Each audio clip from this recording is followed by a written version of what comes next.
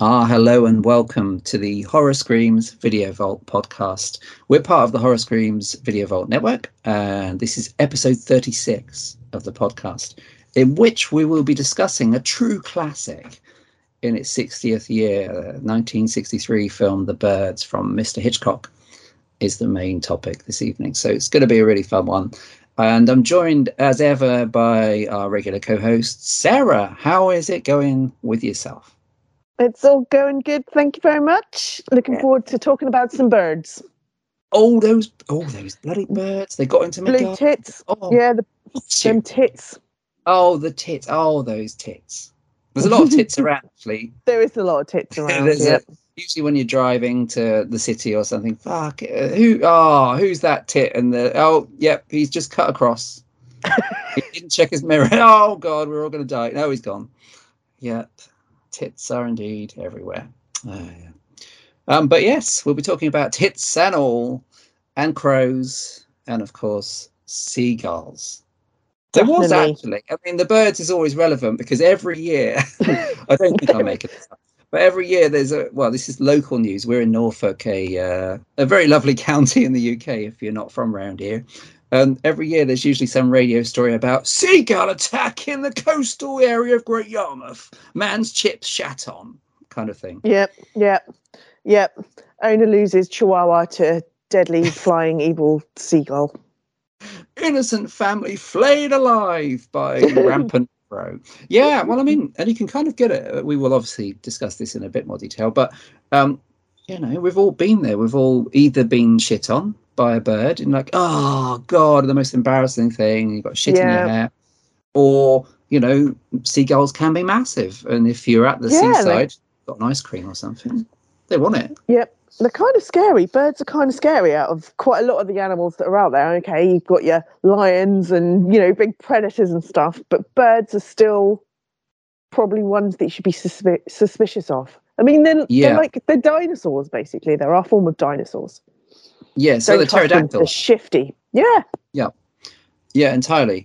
And they've got the things that we kind of fear them. Well, it's tooth and claw. Well, in this case, it's beak and claw, isn't it? The primal fear is in the birds, which is that, they can fly. So that's one massive advantage over us because we're shit. We can just walk and even that I struggle sometimes. I always got over in the ice again. Oh God. And they can peck, from above. Which is a great advantage. So our eyeballs, of course, being the most vulnerable part they could peck. Unless, of course, you've got your balls out or something, which would be a bit weird if you're walking down the street, although around here. And they've got claws. Great talon things that they bloody talons, serious damage. So, you don't often see a lion around, but birds are, as the film reminds us, there's a line about 5 billion birds in the US alone, and that was 1963. So now that's probably grown, overpopulation and everything. Stretches to birds, probably. I don't know. There's probably less actually because we're kind of wiping out species. Terrifying. So that's the birds. That's coming later. But yes, Sarah, it's been over a month since we last recorded. We're recording at the end of January 2023. It's a new year. It is. And this month seems to have gone on for at least 2 or 3 months already. So. It should be March. Yes. It's still January. Perpetual January. Yeah. Christmas is over. And it's like, a bit cold.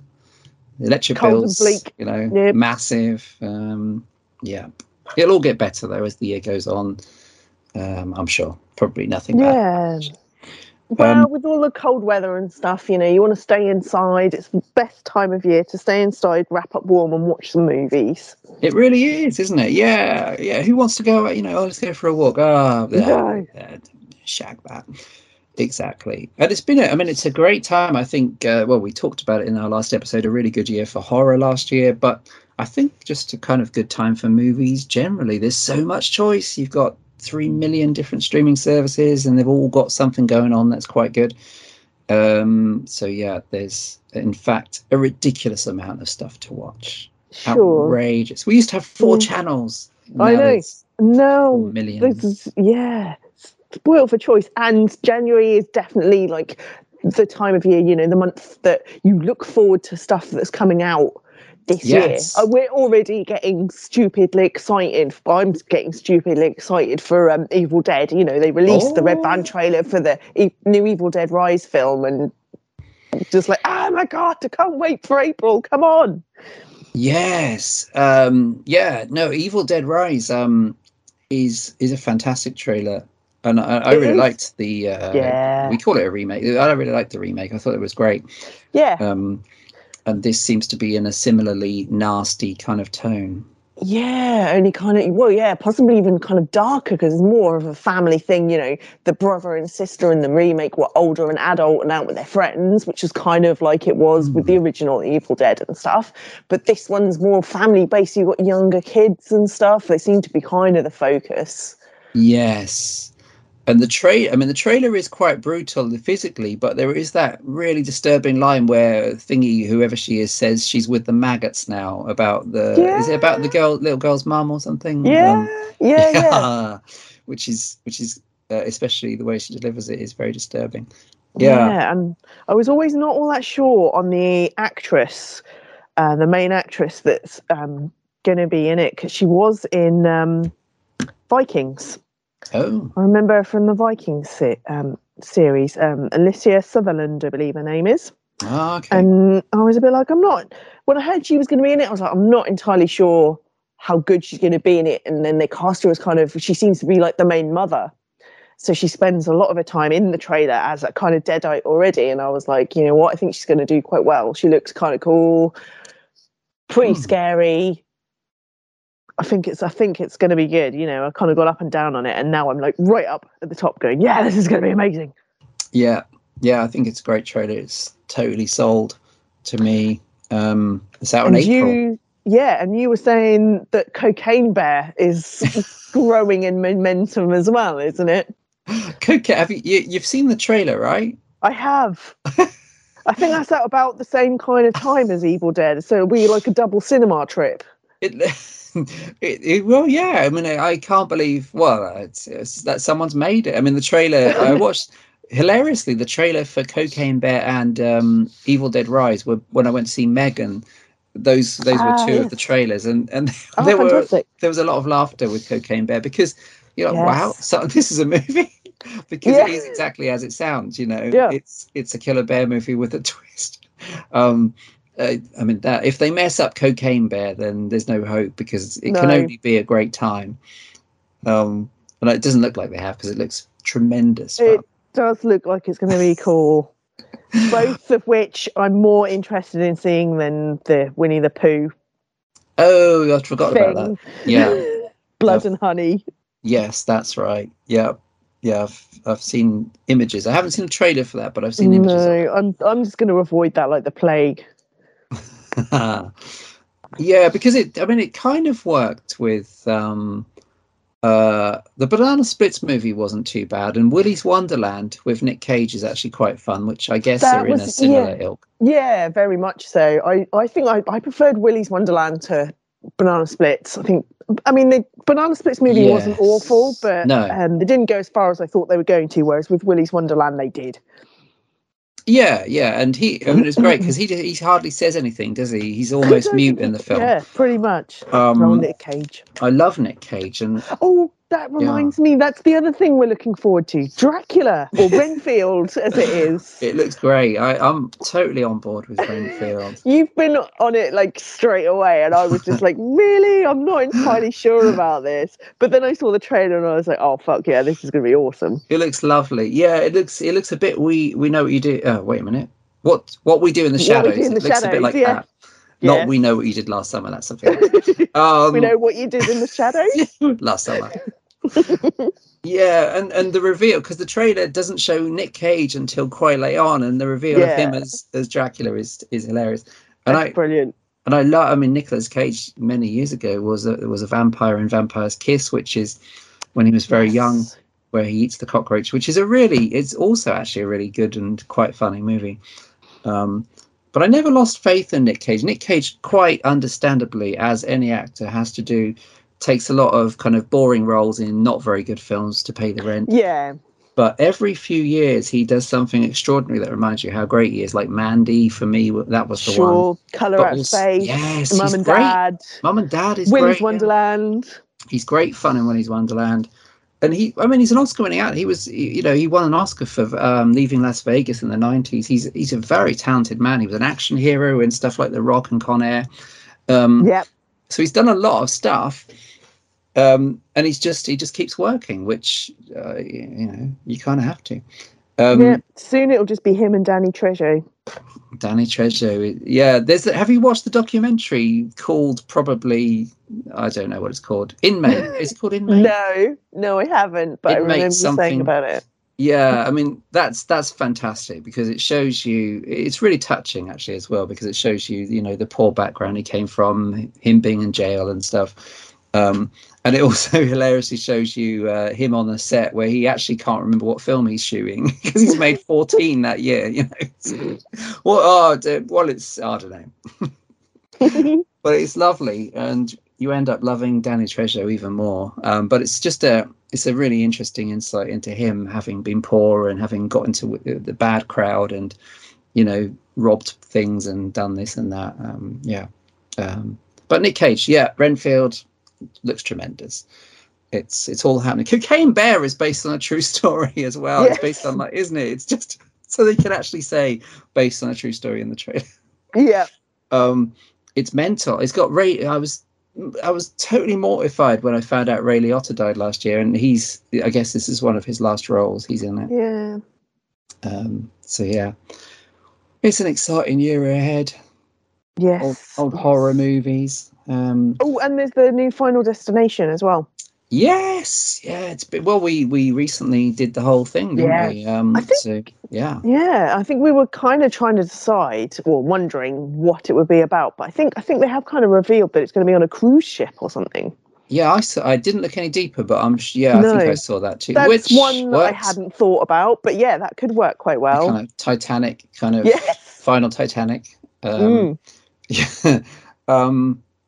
And I mean, over Christmas, I rewatched the most recent Scream film, which we've also talked about, but which still holds up. I really like it still. But the new one's coming out in March, and the trailer for that looks really good. I haven't watched it yet. I need to watch that. Yeah, check it out because they're changing it up. It's in New York, so for the first time they're going away from Woodsboro, which they really had to do, I think, at this stage. And there's a trailer. There's a subway scene where there's loads of people with ghost face masks, and there's a lot of kind of hints. I think the killer with the usual voice, obviously with the changer, says something like he's not like any ghost face that Sydney because Sydney's not back, but Gale is, that Gale's seen before. So yeah, it looks really interesting because it looks like there's guns in it and everything. Yeah, it looks like they're changing things up, and it's by the same guys who we know were really good. Yes, they did a good job that time around. So yeah, and Ready or Not, it should be up to them to carry it on, especially as it's going to be almost completely new. Yeah, I'm excited about that, man. Yeah, and there's a new The Exorcist. I mean, it sounds dreadful, but I'm hoping it's good. The Exorcist remake, which apparently is a trilogy, is out in October, the first of them. Okay. And also, apparently, a new Saw movie is out this year in October as well. Which, I had heard that. I'm always a supporter of Saw, so I'm excited about Saw. Yes. Exorcist, I'm somewhat worried about Exorcist because I'd rather they just piss off and not bother. But yeah, leave it alone. Maybe it can be good. Why make it a trilogy? Just make one. Make one good film. Don't call it a trilogy. I mean, I quite enjoyed the series. Yeah, the TV series was good, wasn't it? Yeah, that was pretty cool. With the hot priest. Yes, he sure was. The TV series was I did enjoy it, and it didn't. I mean, it wasn't massively serious at times. It struck me as being a little camp at times, which I really liked because Exorcist films are typically very serious, but I thought there was a sort of sense of it being a bit camp. The fact that it had. Wait, which one was it? Cagney or Lacey? It had one of those in it, didn't it? Sharon Gless from Cagney and Lacey? She turned up as Thingy, which obviously doesn't help. Anyway, when you've got someone from Cagney and Lacey in, you can't help feeling a bit camp. True. But You never know. They might go along those lines and try and make it a little bit like that, which might help it along in some way. But yeah, Yeah. it's with everything else that's about. Do we really need it? Well, and yeah, I mean, I suppose The Exorcist is one of the few that amazingly, I mean, they did like the fourth one, not I suppose in the early 2000s, but otherwise it's been left alone. Whereas almost everything else has been remade. There's a couple that Mm, haven't, like Jaws has never been remade, um, and The Exorcist. I suppose The Exorcist and Jaws have been copied so much. I guess yes. that's it feels like they've been remade, but they never have.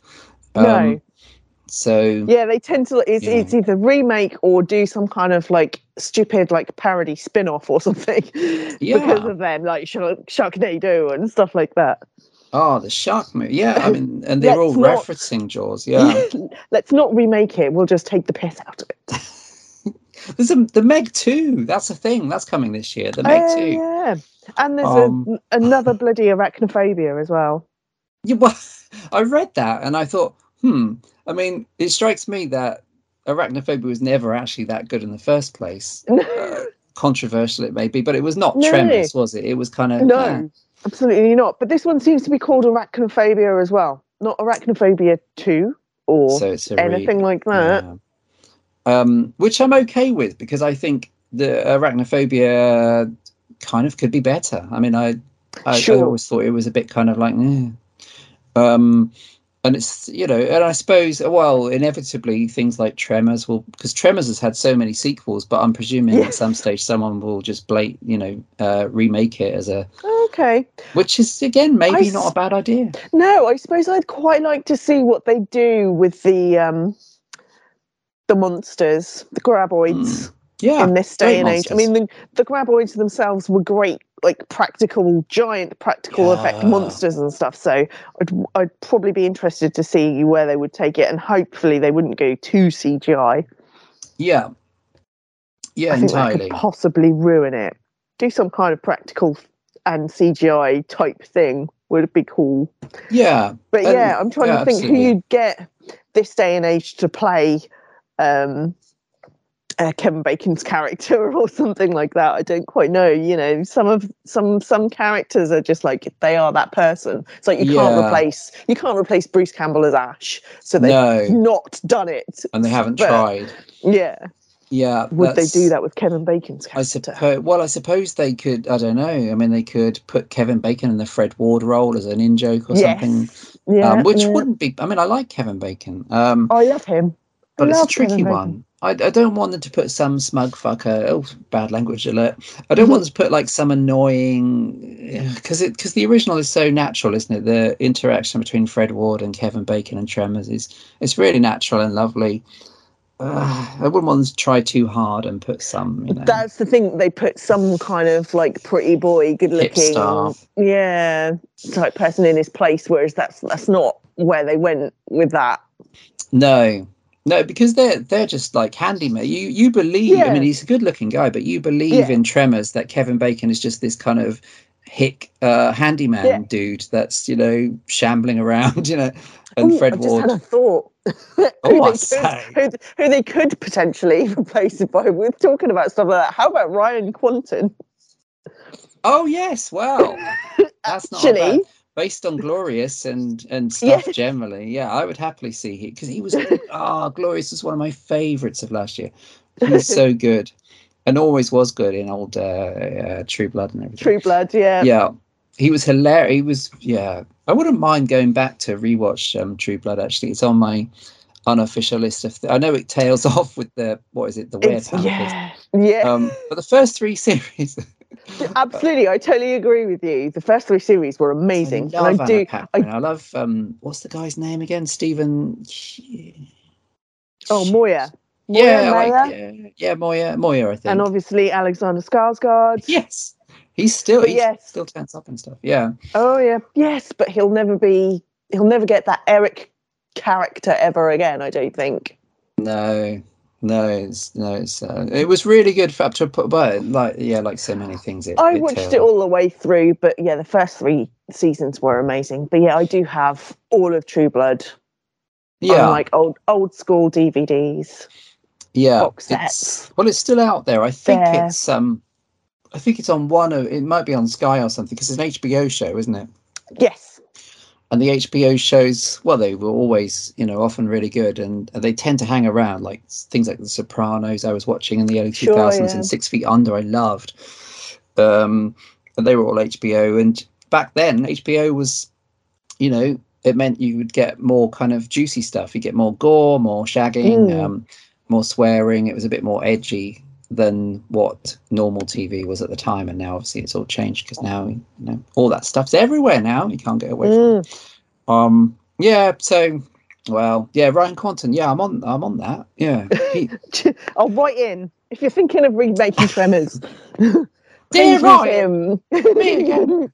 Have you thought about putting yourself forward? Come on. I don't know why I'm talking like Terry Jones in Life of Brian. But yeah.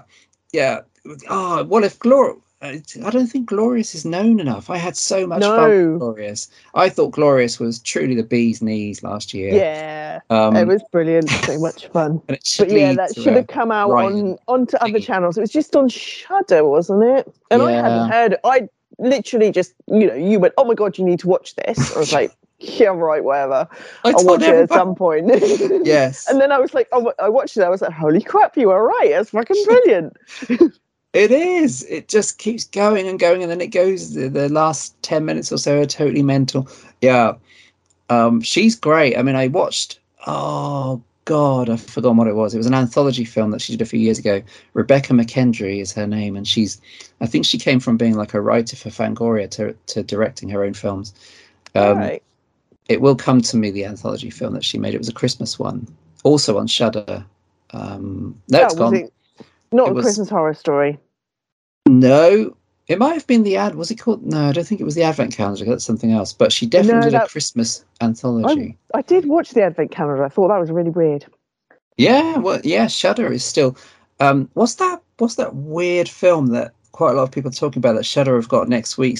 Gosh, it'll come back to me. Oh God, I have not heard of this one. It's a long thing that begins with S. Skankamarink. No, I don't know. It's something like that.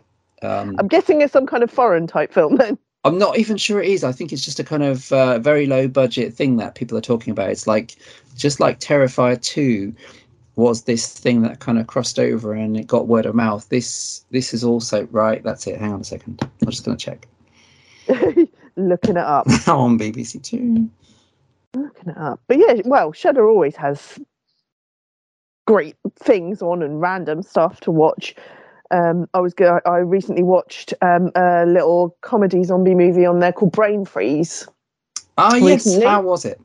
It was actually cool. It was kind of funny.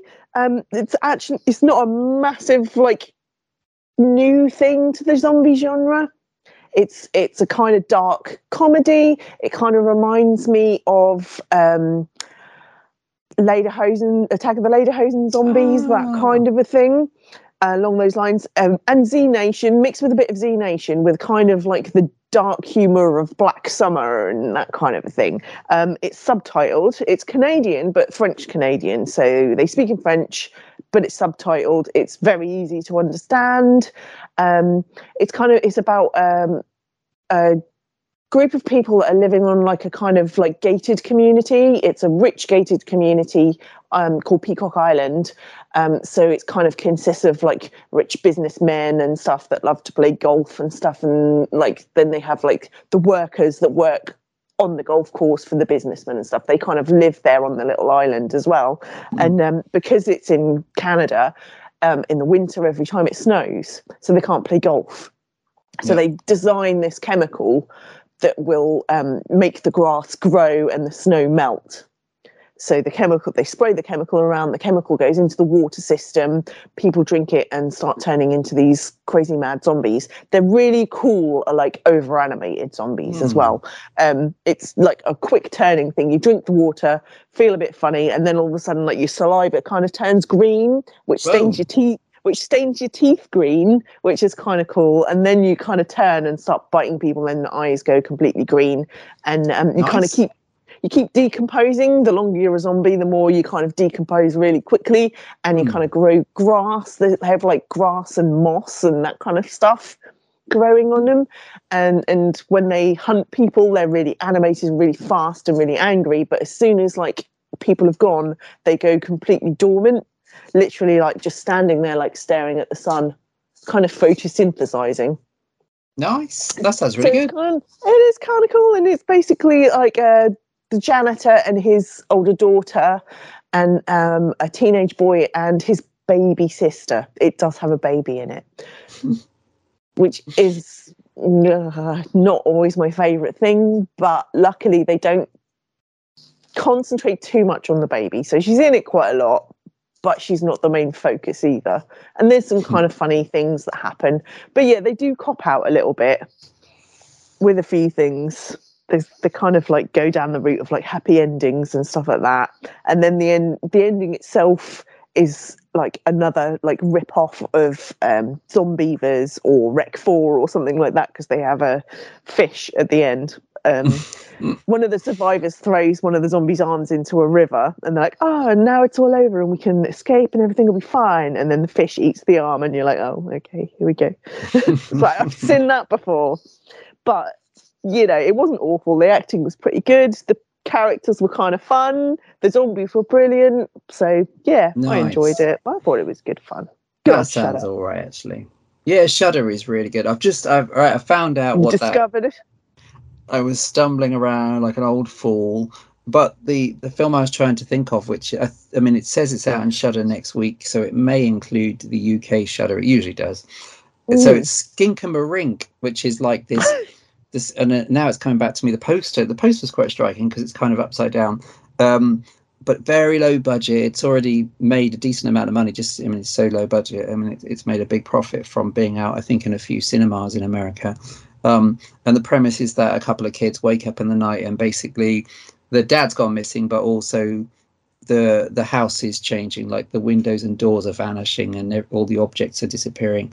And apparently it's kind of experimental, weird and really scary, like a kind of nightmarish kind of thing. It looks really good. And the reviews are really encouraging. It's another of those little films that's come out and is kind of doing really well or getting good word of mouth. Skink-a-Marink, all one word. Yeah, interesting. Okay, I will keep an eye out for that. Have you seen anything recently, Stephen? Yeah, I suppose a couple of things after the old Christmas. I got around to watching Violent Night, which is huge fun. Really good. David Harbour as Santa. He's great. Yeah. I mean, David Harbour, I would wager, is the best thing about Stranger Things. Yes. Far more so than some of the fucking annoying kids in it. And he's tremendous. Apart from Dustin. Yeah, Dustin's untouchable, isn't he? Not in a weird, curvy way. So the great thing about Violent Night, and you kind of think, this makes sense, is it's by the guy that did the Dead Snow movies. Oh my god, I didn't know that. It is, and he went Hollywood a while ago. I love those films. The Dead Snow movies are absolutely, especially the second one. The second one is, and I watched both of them at Fright Fest. The second one was, well, I mean, they were both great with an audience, but the second one was a total blast. It was hilarious. To be honest, out of the two of them, I still prefer the first one. Okay, I feel like the first one's more effective and possibly less slapstick and hilarious, but the second one is freaking hilarious. I mean, he went Hollywood a while ago with what's it called, Hansel and Gretel Witch Hunters, with Jeremy Renner and Gemma Arterton. Who cares? We don't care about her. And it was all right, but it was a bit boring. All right, but it was Jeremy Renner. So. But Violent Night somehow, Jeremy Renner's exactly. He was an angel back in the day, Jeremy Renner. Yeah. Yeah, and 28 Weeks Later. Was he? Oh, yeah, he was the army soldier in 28 Weeks Later. This is another show, but 28 Weeks Later, much better film than 28 Days Later. Anyway, Violent Night. Fucking Danny Boyle. Danny Boyle. Violent Night is really good, actually. And somehow it manages to... Well, it's not cute, but No, it's not cute. I mean, it's kind of a mashup of 90s action movie, John Leguizamo, who I love. I love Oh John my god, I Leguizamo. love him. He is great. He's one of the villains, and it's kind of the typical kind of Die Hard style villains that have got Excellent. a plan to, rob a very annoying rich family. Um, and he's John Leguizamo has a great kind of, why I think Christmas is shit speech.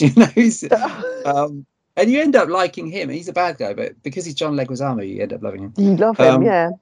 so there's a mixture of that kind of action movie setup, bad guys in the house, literally, um, with a couple of kids who are actually quite likable, and there's I mean, it even name checks Home Alone, but there's a proper Home Alone vibe to scenes of like this feisty kids that setting extremely gory booby traps that are kind of next level Home Alone stuff.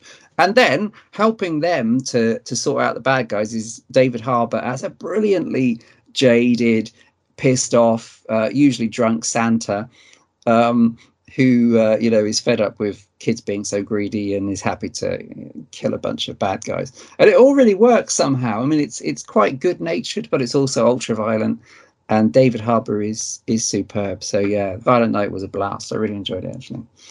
I watched The Menu, which has John Leguizamo, Sarah. Hooray! He's everywhere again. This is what we like. Yes, it's the John Leguizamo Renaissance. Yay! The Legua Racer Renaissance. Yeah, didn't work. The Menu is really fun. I mean, The Menu has John Leguizamo, who I love, but it also has Nicholas Hoult, who is, of course, in Renfield, who I also like. And it has the wonderful Anya Taylor-Joy, who is in everything good these days, like Last Night in Soho. She was very good on that. Queen's Gambit, The Witch a few years ago, or if the posters you go by, The Vavitch. Yes. And it's about like a bunch of largely horrible rich people going to an island. They've paid for this island experience to have a meal at however you say it, Ralph Rafe Fiennes' ultra posh restaurant. He's got his own island where he has this big posho restaurant, and they've paid for this experience event, and it all goes horribly wrong. The dishes, the menu is all weird, things like breadless bread plate and all this weird shit. And then you realize, because they all get tortillas that have kind of particularly personal images embossed on them that are exposing all these gathered customers as tax dodgers or general cretins, you realize that everybody gathered there is gathered there for a very sinister reason. And yeah, and it ends up gory and proper cynical, and a kind of without giving much away, somewhat of a massacre. But The Menu is great. It's on Disney Plus, and if you're a fan of John Leguizamo, it'll give you a bit of John Leguizamo fix for an Excellent. evening. Watch it with Violent Night. Yeah, I was going to say. You'll be. Yeah, it's a proper. That's my weekend sorted. Yes, and one more, Sarah. What I watched just briefly, I watched Chapelwaite, which I've watched the first 2 episodes of Chapelwaite, which is really creepy. Which is it's on Paramount Plus in the UK. It's based on Stephen King's short story Jerusalem's Lot, a prequel to Salem's Lot, and it's set in the 19th century, and it's a very slow burn, I suppose, is the boring phrase, but it's true. It's like a kind of slow burn, creepy horror with this weird small town where Adrian Brody is the star. He comes with his family to this weird small town where everything is off, and you realize there's a kind of disease which seems a bit vampire-ish that's going around, and there's a baby born with no eyes, this kind of squawking, weird-looking thing. And it's extremely creepy, and it's very gruesome. I'm only 2 episodes in, but the sense of dread is massive. And yeah, Chapelwaite is recommended. Ooh. Although I'm so early in, of course, it could go to poo, but so far it's really good. And finally, I think I watched Sick, a film called Sick, which is good actually, for you. You'll like this, man. You'll like this, Sarah. This is it's not directed by him, but it's written by him. It's by Kevin Williamson, who, of course, is the original writer of Scream. And it's a slasher movie, but it's set during COVID. It's set during the very first quarantine, as they say in America, or lockdown, as we say around here. So It's set in that April 2022 kind of period. April 2020 kind of period where COVID was a thing and we're all shut down, and a couple of girls like take refuge in one of their parents' mansions so that they're away from everybody. And it's funny. Like the original Scream, it's very witty. There's lots of jokes about COVID type stuff, you know, everyone being paranoid with masks and all that kind of shit. But it's also a slasher movie. They're being stalked by this mystery masked figure that, for some reason or another, wants to kill them. It's really gory. Well, it's not really gory, but it's quite brutal at times with the slashings. But it's also unpredictable, and the reason for the killer's murder spree is fantastic. You know, it's genuinely original. Oh, cool! You actually find out a bit of the backstory. Yeah, the motive is just spot on, and it's so short. It's like an hour and 20 or something. But yeah, I heartily it's been released annoyingly. It really deserved a cinema release actually, and they could have kind of rode the Scream bandwagon, but it came out straight to Peacock. But I would imagine it will have some kind of proper UK release or something. But yeah, Sick is really, really good, really suspenseful, really funny, proper kind of nasty what it needs to be. And you can tell it's by the guy that wrote the original Scream, without it being massively jokey. Oh, and there is one more. Cool. I watched Megan, Sarah. That's the other thing I watched. Megan. You did. Megan. Lots of people have been going on about it. Lots of people have been like, I was of the opinion that it was going to be like a kind of scary, scary, like Annabelle type thing, but it's not at all like that, is it? No, not really. No. I mean, there is that. There is, I suppose, you know, there is a sense of, I suppose there's a few jump scares, but it's very tongue-in-cheek. It largely, although it's played very serious by the actors, you know, it's all straight-faced and stuff, there is a sense that they're taking the piss. And it is a kind of satire of, you know, of the industry. In this case, it's an AI that has been created to comfort a small girl that's lost her parents in a terrible accident. And Megan herself does bizarre things. There's a point where she bursts into song randomly. She starts singing Titanium at one point. Oh God! And she does the dance that's in one of the trailers, and it is heightened. It is high camp, really.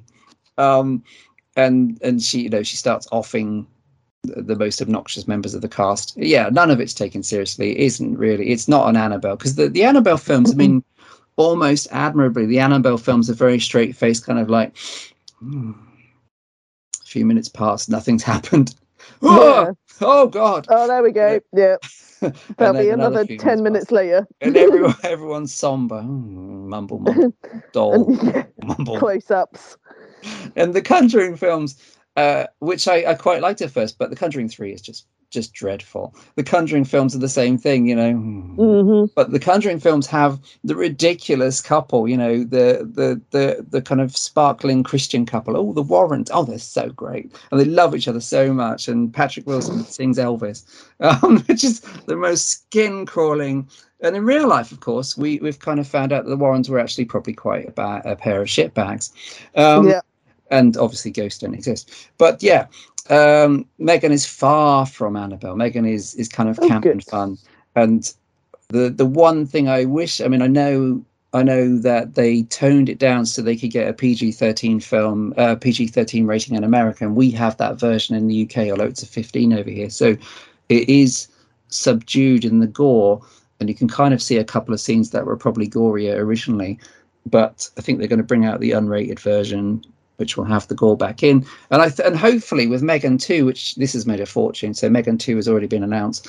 But hopefully with Megan 2, they just put their foot through the floor and go insane, because the one thing the film feels like it needs is, you know, to have an outrageous massacre at the end, which it doesn't deliver because it is restrained a bit. But yeah, if they can go all out in the next one, it could be genius. It could be Evil Dead 2 levels of genius, you know, if they really go totally bonkers. But this one was fun. Yay. Or you could do it as like a kind of like Benny Loves You. Benny Loves You? Yeah, I mean, there's not... in the canteen. Yeah, exactly. It cried out. I mean, if they'd have paid off with a Benny Loves You kind of finale, it would have really been, I'm not saying 5-star, but it would have really been up there. And it can't quite do that. So you think, well, but in its heart, and it's by the woman that wrote Malignant. It's a James Wan production director. Yeah. And Malignant goes there. Malignant is so mental, and it goes ultra gory. If you haven't seen Malignant, have you? I haven't. No, I haven't. Malignant is the same kind of film, really, because it's everything straight faced. Like, wow, is this serious? Are they being serious? But they're not, because the second half of Malignant is off the chain. I mean, I couldn't believe what I was. The twist on its own. No, that's the and then there's a scene in a police station where you're like, no, what the? This is like the Matrix, but it's on speed.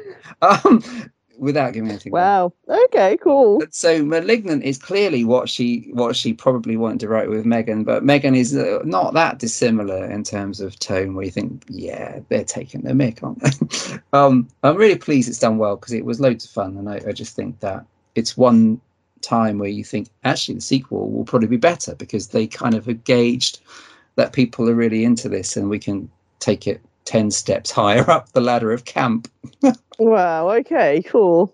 Yeah, that's it. I'm spent now. I'm exhausted. That's what I've recently seen. Anything else, cool. Sarah? Yeah. The only other thing I'll mention quickly was that I started watching. I think you started watching as well. The new series on Sky. Is it Sky?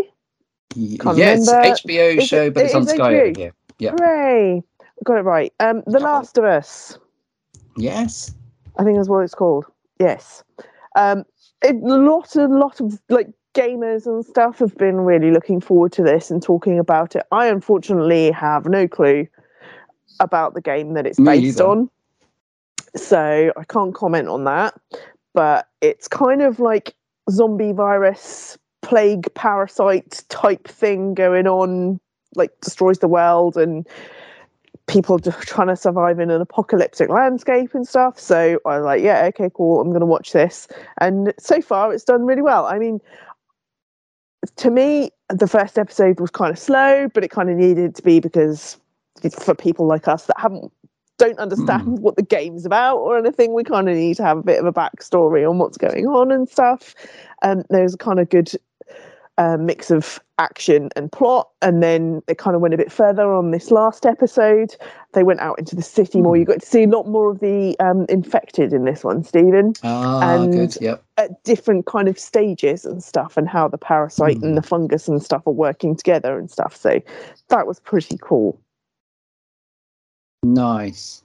Yeah, I've seen the first, but not the second episode. Well, it's the next thing to kind of get stuck into after Walking Dead, I guess. So, yeah, I'm hopeful. I thought the first episode was quite good. I thought the build-up, the first half of the first episode, I thought was really good, showing the preamble, the initial kind of outbreak. I was thinking, will this just be a bit of a pedestrian? Oh, they're going to move from there to there and try and stay alive, or will it do some more interesting things? I do quite like the idea. I like the characters, I think, from what I've seen. So far, so good. I feel like I've seen Pedro Pascal in other things. Oh. But yeah, I'm now I've looking him what up I've seen him in. to try and see if I... he was in Game of Thrones. Oh, I see. I haven't seen that. Oberyn Martell in Game of Thrones, so that's where I know him from. Kingsman, Wonder Woman, Mandalorian. He's been in quite a few things recently, so... I've seen the first Wonder Woman. Wow. Yeah, I have. Yeah, I've seen him too, but I'm not sure. A lot of kind of action-y type things, really. He seems a good choice. I'm quite hopeful. Like you, I have no idea. I'd never heard of the video game. No. So I'll watch that in. Is it for a Spectrum 128K? Yeah, or the Amiga 36 or whatever. Original PlayStation. Yeah, no idea. Could be anything. But yeah, that is it's getting great reviews. Yeah. Yep, I think quite positive reviews I've heard from people that have really been looking forward to it because of the video game and stuff. They're going, oh my God, it's really great. So they're obviously doing something right. There's potential for things to go awry, I'm sure, but for the moment, everyone seems to think it's good. So I'm guessing it's getting more positive reviews than like the whole Resident Evil thing. Yeah, I've seen some real raves for it. The video game thing has never worked that often. No, I think it's weird that people are trying to base movies and series on video games. Yeah, I don't quite see how the two can work that well together, because obviously it's more person orientated in a game sense of things. You know, whatever happens to you, the player, your character at the time, whereas it's kind of, you have to write things down and have things set in stone as to what's going to happen in the TV series, whereas with computer games and stuff, there's various different scenarios which would change the way things happened. Exactly. And there's nothing more boring than watching someone else play a video game. Like, Absolutely. Fantastic. Great. Yeah. Good on you. And that's what some of them are like. I mean, Doom is dreadful. I thought most of the Resident Evil films are fucking awful. You think the film Doom is dreadful? Yeah. I quite like Doom. I thought it was kind of cool. What's the other ones? House of the Dead. And they did...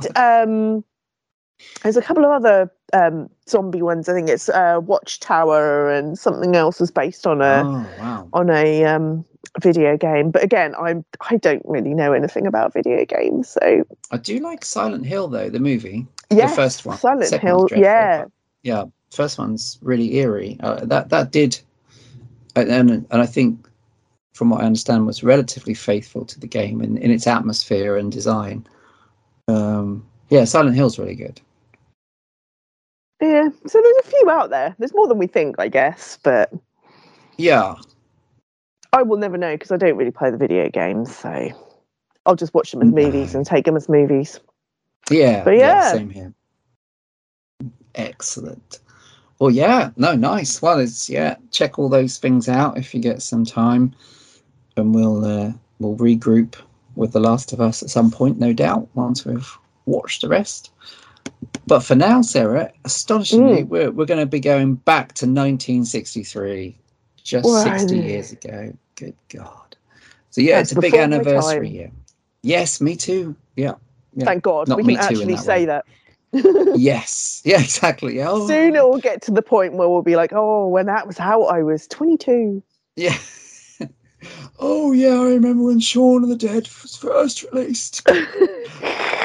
In the optimistic year of 2004, before the giant wasps took over, the flannels of doom. This is not about flannels though. The birds. No. The birds. So the birds. Yes, we're going to be talking about the birds, which I always loved. That the promotion's great. If you haven't seen it, check out Hitchcock's trailer. Like Psycho, he did this hilarious trailer where mostly you don't really see much from the film, but mostly it's him just taking the mick. You know, it's just him going, oh, you know, we've always treated birds with great respect. You know, turkey at Christmas, keeping them in cages, and the advertising line was "The Birds is coming," which of course sounds wrong, but literally as the film The Birds makes sense. I mean the Birds is from although it's a film from 63 and is now having this big birthday this year. I think in September 63 it came out in the UK.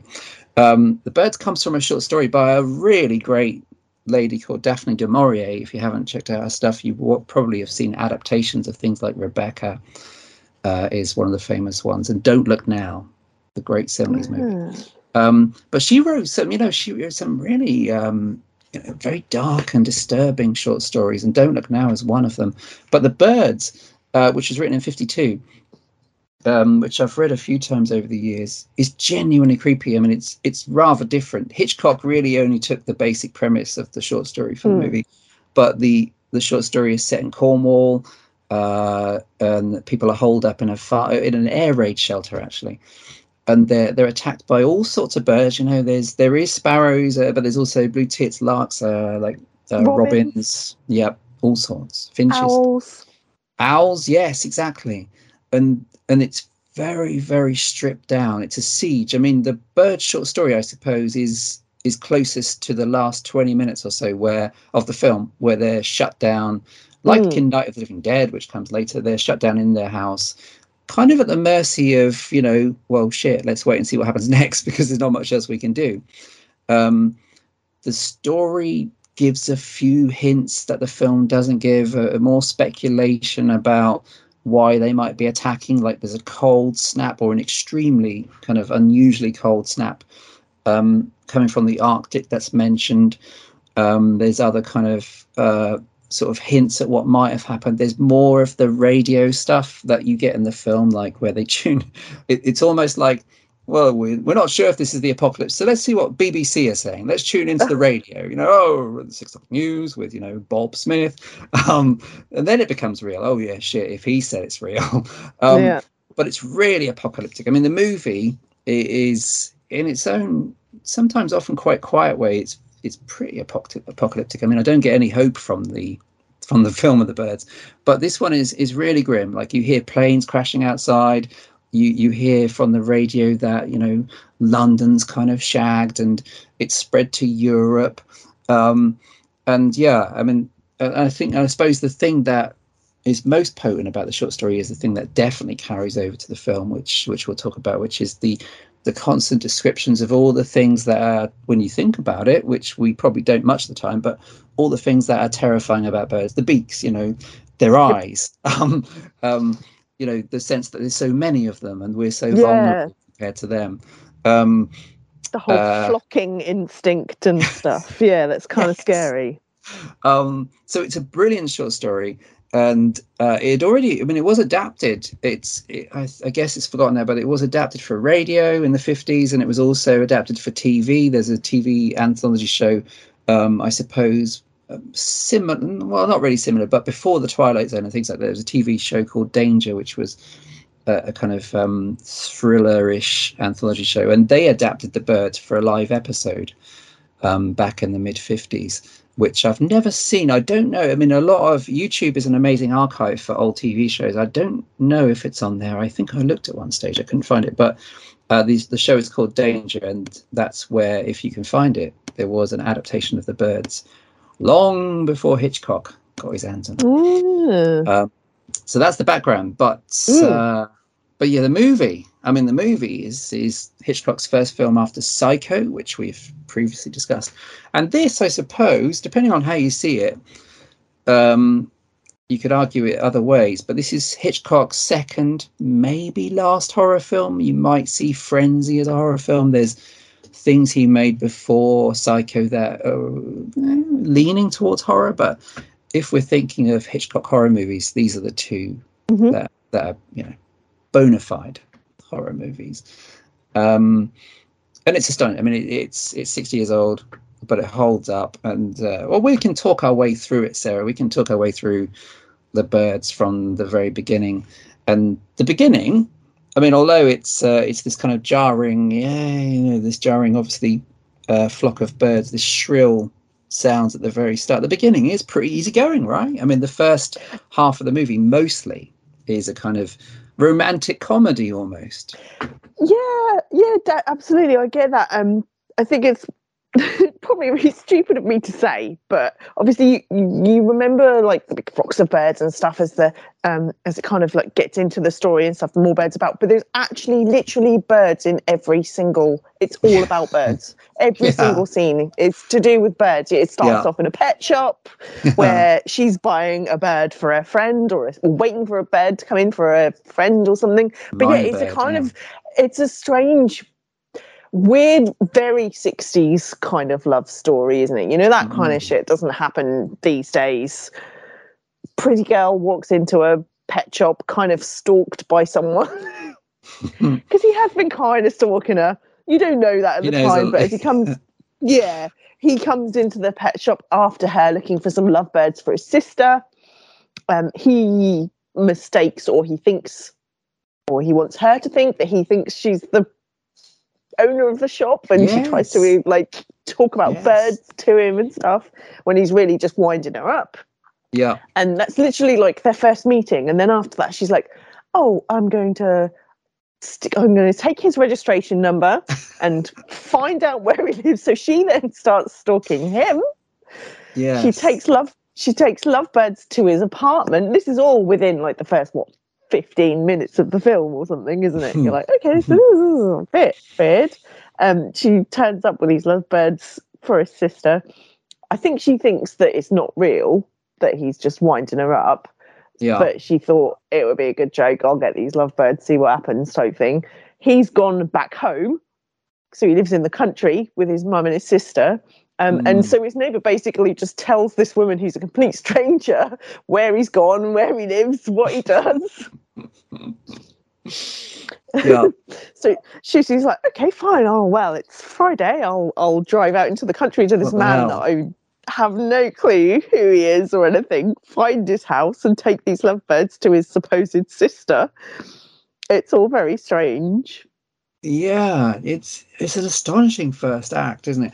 Yeah, I mean, because it's very and deliberately. I mean, Hitchcock, we know, was a sly old devil, and he relished. I mean, he certainly relishes things like tormenting children in this film, which you can tell, which we'll get to. But I think he relishes the idea that Tippi Hedren's character, Melanie Daniels, and actually Rod Taylor's very handsome. Rod Taylor's a very handsome guy too.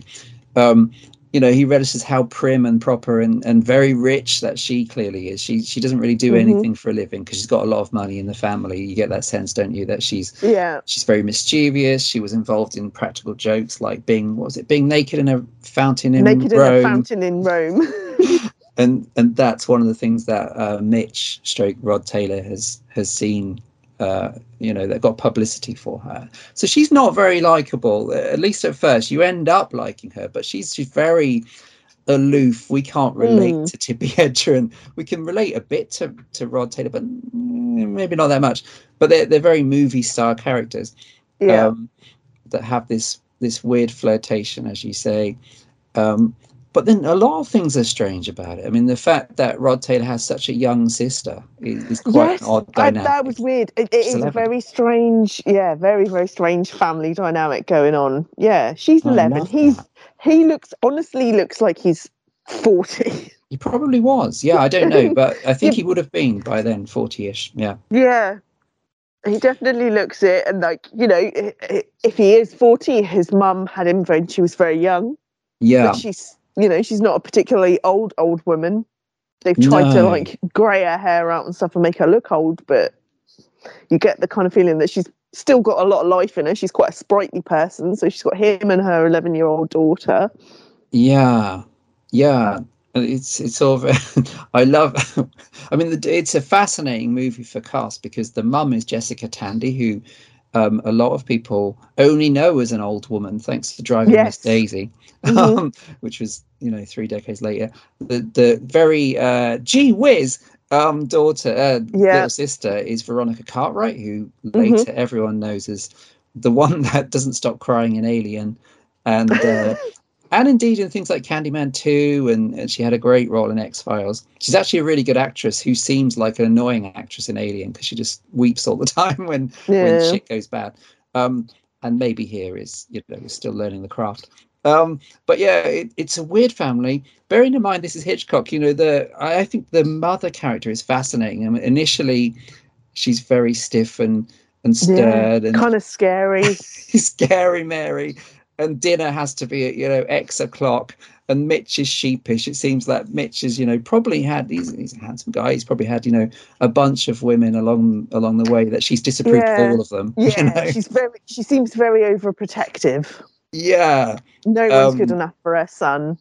Yeah. And he's still at home. He has got, mostly, he's got women falling at his feet. Because later on, you meet the character Anne, the school teacher who moved from the city to his country town to be nearer him, and she's become the school teacher and stuff. But it didn't work out. So, but that's another weird kind of you don't get that kind of quick relationship stuff going on in films today or in real life today. I don't know if it was like that in the 60s, but Melanie once again, she turns up in the town. They go, oh yeah, oh Mitch, yeah, he lives over there, and points over to where his house is, not really knowing who she is or anything like that. Oh, by the way, you could go, and if you want to find out about his sister, go to the school. I love that early. I love everybody that gets involved. Like there's the post office person. Yeah, Oh, you could get a boat to go and stalk him. There's there's the oh, I love the disagreement because yeah, that's right. They're like, well, it's definitely Lois. It's Laura or something. Alice. Lois. Oh, it's actually Kathy. Yeah, shit. And there's even a set. Well, there's a kind of there's an amusing look that the post office guy gives to Melanie Daniels as well as she's leaving. You know, it's all a bit weird. And there's the bald moustache guy who I can't remember his name. He shows up in loads of films at that time, who is like a neighbor of where Mitch is staying, who who also kind of nudges her in the right direction. You know, everybody is facilitating her ending up at Bodega Bay, where nothing seems to happen, except it seems to be this hotspot for this possibly worldwide bird attack. Birdemic, yeah. Birdemic, which is... but yeah, you're right. I mean, everything is set up. So from the very beginning, all of the themes, this is the first major eco-horror film. Everything about the first stretch is pointing in that direction. You know, Hitchcock's cameo, which he's in most of his films, is him walking a dog. As you said, starts out as a pet shop. The phrases people use, a little birdie told me, you know, it's all there. The sign in the window of somewhere that says dog license is issued here, you know, animals being objectified and humans owning them. You know, it's the theme from the start. Just literally carrying the kind of lovebirds around. One of my favourite bits is the bit when she's driving to Bodega Bay with the lovebirds. She drives like an absolute maniac because she's like slinging this. Yeah, slinging this car around the bloody corners and stuff. And she's got the two lovebirds in the cage on the footwell of the passenger seat, which has like it's got a better carpet than my house has. The car is like really thick. I was like, wow, what a lovely carpet in your car. She pops the lovebirds in the cage on there, and the camera just keeps panning to the lovebirds as she's driving around the corner, and they're like swaying around the corner with her. They're like, to the left, to the right. It's like really cute. Which is brilliant. I love those. I love those kind of rear projection driving scenes where, you know, they're often steering in a very melodramatic fashion on it. Just as you suggest, the arms are going up and down, and then it just pans back and they're driving in a straight line. Whereas I'd be sheepishly going around those bends at 20 miles an hour. She's like flooring it. She's going, she's looking, flinging it around.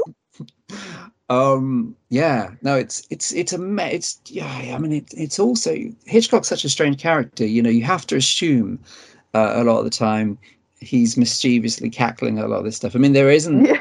Whereas Psycho, I think, is full of bad taste jokes. When we had our Psycho episode, we talked about, I think, the very, very dark humor that shot through that film like a stick of rock.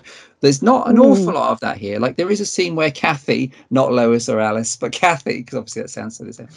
Kathy, the excitable but late, traumatized little girl, she talks with enthusiasm about, you know, one of her, I was going to say dad, but it's her brother, isn't it? One of her brother's clients who shot his wife 6 times. You know, that's a constant in Hitchcock films where characters are really enthusiastic about horrible murders. You know, you get it in Rear Window where they're all really, they get most enthusiastic when they're talking about someone being stabbed lots of times. And Psycho, the joke, you know, if you take Psycho as a black comedy, the whole joke is, you know, that. But yeah, otherwise it doesn't have a lot of the dark humor, but I think it does have a lot of knowing humor that is Hitchcock's thing. But yeah, Bodega Bay. Annie. You see, Annie is played by Suzanne Plachette, who's a very good actress. I think Annie's a great character. I do like her. Quietly bitter, you know, quite sad character. That's a big part of the story, and ultimately meets a horrible end, but it's almost a kind of casual reveal that she's dead. You know, she's set up as a prominent character.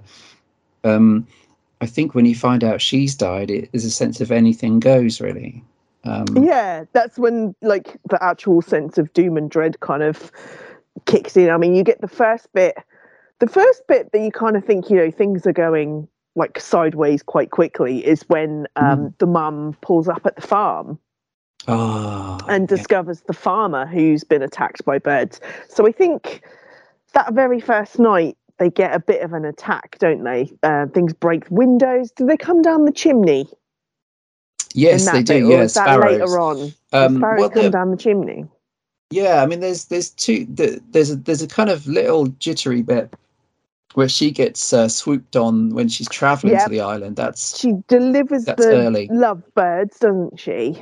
So the lovebirds make it all the way to their like destination, and then as she's like rowing back to shore or bringing the boat back to shore, and like Mitch has spotted her, so he's driving around to meet her. She then pulls in. She gets the first attack by one single seagull. Yeah, which is the first really ominous sign. Although interestingly, the first proper kind of attack is I checked the times when I was rewatching it, and it's 50 minutes in, which is eerily similar to the point where the shower scene happens in Psycho. 50 minutes in is when Kathy's birthday party is attacked. That's one of the more prominent ones. So they have a couple of break-ins, don't they? And then, the farmer buys it, and then all of a sudden they attack during the day at the kid's birthday party, which is cool. Yeah, it's really shocking. I mean, it's once that happens, I mean, the flirtation and all the hints, there's lots of hints, like the mum talks about, her chicken, the chicken feed, the chickens are not eating. Chickens are going a bit weird. But then you never actually see any of the chickens. No, you never do. No, there's a lot of off-camera stuff that's going. Like, the gull hits the door at Annie's place, and they make a point of saying that's weird because, if it lost its way, it's actually a full moon. So in theory, it doesn't make sense. But the birthday party sequence, which is from that point on, from like 50 minutes in, that's when it really kicks off. That's when it's a succession of big kind of shock moments, and I think that birthday party scene is quite startling. I mean, it gets a lot from not showing much, like the balloons popping and the gulls shrieking and the kids lots of people being pecked. falling over. It's disturbing. And he's not afraid, as seen in this and then the later scene with the school, he's not afraid to show kids being quite viciously, quite frankly, attacked by bleeding on the floor, as you say, being pecked on. It's vicious in a way that you don't necessarily expect from an older film, but it's all shot through with that same sense of dread, and there's lots of lines like reminding us of the need to cover our eyes. Someone says that at one point, which of course is our biggest fear when it comes to maybe this scenario is oh Jesus, I mean where we're most vulnerable. They blind us first. We're totally shagged. But it's all very creepy. I mean, I find all that stuff really creepy. There's the sense that they're waiting to strike at any point. And because they are so much smaller than us, you get like big dramatic scenes of people getting mauled by bears and stuff, and you're like, there's going to be some serious wounds. It will take a lot of pecking to create that kind of amount of like serious wounds and stuff, and yet it always seems like really undignified as well to be attacked by a bird, because you're constantly just waving your hand in front of your face and just all these little like cuts appearing all over you and stuff, and you're like, that's going to take a long time to die. It would be a lingering horrid thing, slow painful death. I think so. Whereas with your tigers and lions, one good swipe and you won't know much more about it, would you? Well, or of course the bigger or the most famous follow-up to this is Jaws, where of course, if a shark goes for you, then your chances are limited, as unlikely as it is in real life. There'll be pain for a bit and you'll probably lose a limb, but you won't know much more after that. Whereas with birds and stuff getting pecked and to death, it will probably take a really long time. Which is horrendous thought. I think the scene that you mentioned, I really think is one of the best scenes in any horror movie, and which is the farm. The guy that Jessica Tandy finds at the farm. And I think it's the one scene that really highlights how powerful this film is, because it has no music score. There is no music in The Birds. There's no score at all. There's loads of sound effects. There's a lot of electronic sound effects for the birds and real bird sounds, but there is no score. Hitchcock's usual composer is credited just for sound effects. And this really eerie scene where she finds things like all the crockery has been kind of broken in the kitchen, and the window, there's a bird stuck in a window, a dead bird stuck in a smashed window. And then there's a couple of jump cuts that end up in a close-up of him with his eyes obviously having been packed out. Completely gone, Totally silent, apart from whatever minor sound effects from the background, and she's hysterical. But that, any other film, I mean, at this time especially, horror movies were still in that period where the music score was usually dun dun dun, and this could have been like that. Obviously, in Psycho, he did a unique thing by using just strings, which is why the Psycho shower scene is so shrill and horrifying. It's because those strings kind of go right through you. Although legend has it he originally wanted that scene to be silent too, with no music. But I think The Birds is so effective because there is none of that melodramatic music at all, whether it's a sad scene or a scary scene. There's nothing. It's at most you've got the horrible sound of the birds outside or inside or wherever. But that eerie silence when she finds the eyeless farmer is really disturbing. It is, very creepy. Yeah. No, it's the pacing's great. I mean, there is the. Like I said, I think it's heartbreaking when you realise Annie has died. I think it's awful when the mum's character kind of thaws out and you realise that she's just as scared as anybody else, and she talks about her husband dying a few years ago, and she still gets up to make his breakfast before she remembers that he's actually dead. I think there's such a nice scene with her and Tippi Hedren where both of them, who before that were these quite frosty, aloof characters, you see the vulnerability in both of them, and I think that's a turning point as well, as far as wanting to root for these initially kind of somewhat colder characters. Standoffish people. And Tippi Hedren's character Melanie, she really kind of like looks after them. She becomes like a big sister for the young girl. She gets protective and looks after them. The whole incident of going to the school and stuff, that's the other creepy thing. So you have the guy in the farmhouse. The next creepy one after that is definitely the school, as she's sat there. Oh no, because the whole cafeteria thing, that was before she went to the school, wasn't it? Oh, the restaurant. The restaurant, that's it. Sorry, that's a bit after. I think the school is. Well, they do go to the restaurant early on, but the big ones later. The big ones after the school thing, because then you have the old smoking woman that doesn't want to believe that birds have attacked the school. But amazing. The whole thing, the really cool but creepy bit is when Melanie's waiting outside the school, and that song that they're singing just goes on and on and on. Why is that song? I've never heard that, except in The Birds. Heard that. Who sings that? No, I've never heard that before, but that was probably one of the longest songs you're ever going to get, when she had to sing a school. Oh God, we've got to sing the Tippity Tappity song again. Jesus Christ, that's another 15 minutes of my life. It's no wheels on the bus go round and round, is it? I feel like it's about as long. But the whole seeing like one or two crows sat on the climbing frame, pans away, pans back, there's a few more, pans away, pans back, there's like 50 of them all sat on there looking all kind of sinister and scary. It's genius. And that's again, the only sound is the very faint sound of the birds, and she's smoking on a bench. Yes. Everyone smokes. I love these old movies where everyone's smoking. It looks ridiculous if they were vaping. But I love seeing that they're all smoking. That scene is legend. Just tremendous. Like you said, the cutaway. She's unaware, and we know what's happening, but we're still really shocked when, after you've seen maybe 8 at most, it holds on her face for the longest time, and it goes back and show dozens of them. Too late. And And But and yeah, again, a great it scene of goes, panic when she gets the kids yeah, out of the class. Which is absolutely. And then everything kind of goes nuts from there. And then they're at the restaurant. the restaurant scene. The restaurant scene is tremendous. I think the restaurant scene is maybe my favorite bit. It's quite a long sequence.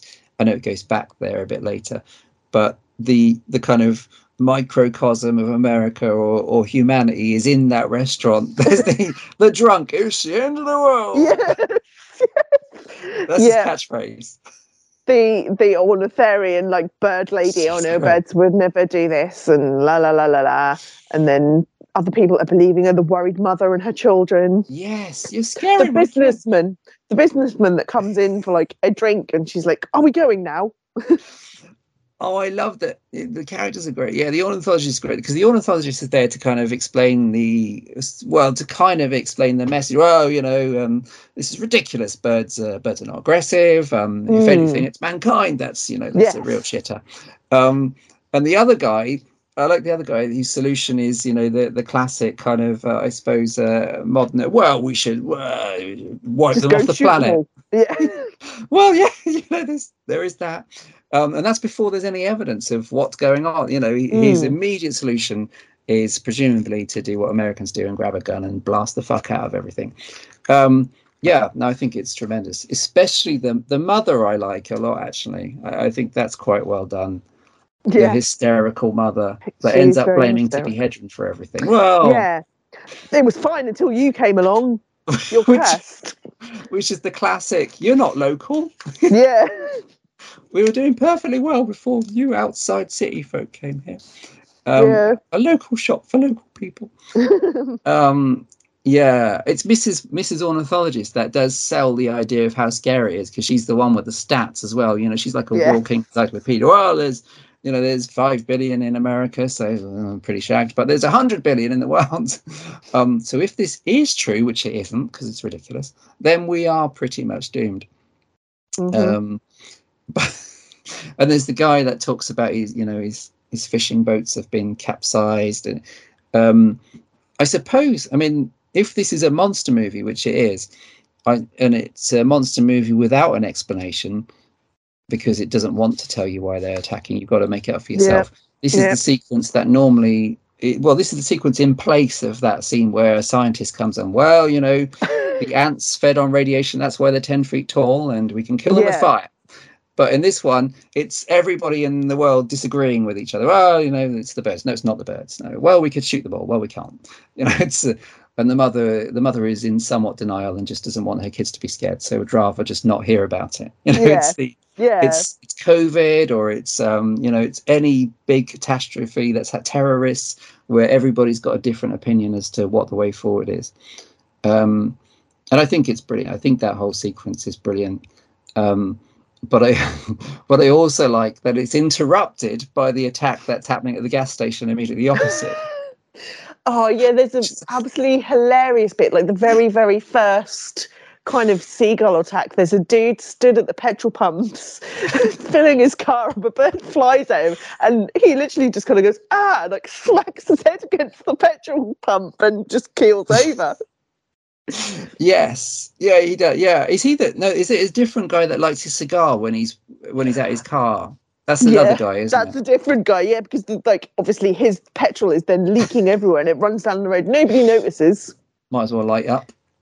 Yeah, I'll get out of my car, step in this puddle of petrol, light up, and set the whole place on fire. Yeah, which is, and you've got the also quite entertaining scene of their reactions to this all happening at the window of the diner, haven't you? Where Tippi Hedren's going, shit, oh shit, as the whole place goes up. Yeah, that's fantastic. That's very entertaining. And also you've got that weird as the explosion happened, you've got that really creepy God's eye view where it cuts to the sky. Yes. It cuts to God, where you see the explosion from God or whatever, and then you see the gull, loads of seagulls coming into the shop to go and in. Yeah, which is fantastic. Some of this is a movie with obviously a bunch of real birds, obviously a few puppets, but also a lot of optical effects, a lot of kind of cut and paste kind of stuff going on, which I think still largely works. It's I think it's very effective much of the time in what they're doing in what really looks like a very complicated film to make in 1963. Yeah, for sure. And the noises, they've enhanced the noises and changed the noises. I think they've kind of played them backwards or something to make it sound It's weird, isn't it? Yeah. Odd and off. Yeah, because this is also the period of like early synthesizers and early electronic stuff, isn't it? So like which you hear a lot of weird shit in like 1960s Doctor Who, where it's quite a different show in the 60s, and there's a lot of eerie music. It's a weird kind of thing to rewatch, and they're experimenting with all these different soundboards and things. And yeah, I think it's a combination of, I suppose, I don't know, but real bird sounds remixed, like you said, played backwards, mixed in with electronic sounds, and it does create just a weird atmosphere. It does all work, I never watch this film and think it's dated. Obviously, you talked about the 60s kind of the carpets and an immediate flirting and immediate ability to stalk someone very easily. Yeah, I mean, they do have like kind of the over dramatics as well, so they're holding back on like the dramatic music and stuff, but you do have like that over the top close ups of shocked face here and shocked face there, back to another shocked face, same shocked face. That's very 60s type thing to me. Yeah, entirely. Yeah, reaction shot. Yeah, absolutely. There is a lot of that. What about and then it kicks off big time, and I think this movie has like two scenes that are equivalent of the shower scene in Psycho, where Tippy is totally confined, and one of those is in a phone box where she's trapped, and this is basically the shower all over again. I mean, she's trapped in there, everything's gone to shit. She's watching like there's that dude that comes to the phone box with his face in tatters, trying to get in, and there's gulls, and there's the horse and cart that crashes, and there's fire hoses that go mental. I mean, that's a really impressive scene, I think, of again our worst fears. She's in a box with windows that can easily be pecked. Yeah, but why did she go in there in the first place? I can't remember. I don't know. I mean, it would seem a bit of a foolish. Yeah, I feel like she was going to go and try and help Mitch or something, who'd gone over to the garage, and she got that far and then just kind of like, I'm going to hide in the phone box. But she could have, because she didn't even try and use the phone either. Which you'd think would be the reason she goes in there. I mean, you'd think maybe call for help. Yeah, it's, maybe she didn't have 10p. I mean, you need 10p. Did you need 10p in the 60s? In the 80s, you used 10p. I would have thought so, yeah, I would have thought so. She probably like ran out there and got in there and went, oh shit, I left my purse in the restaurant. If only, why can't someone invent mobile phones, for God's sake? Had to have left the building.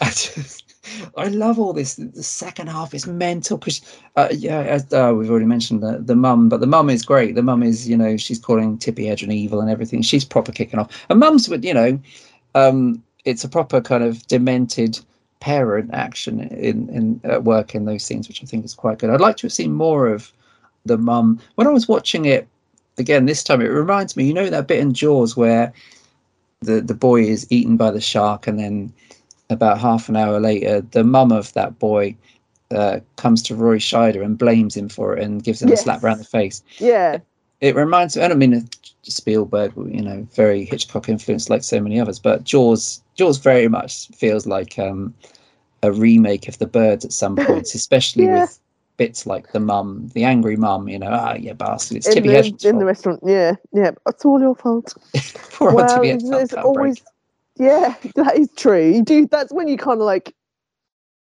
start to feel a bit sorry for her. And go, come on, she's in as much of a victim as the rest of you here. I mean, she has no clue what's going on. Yes, any more than anyone else does.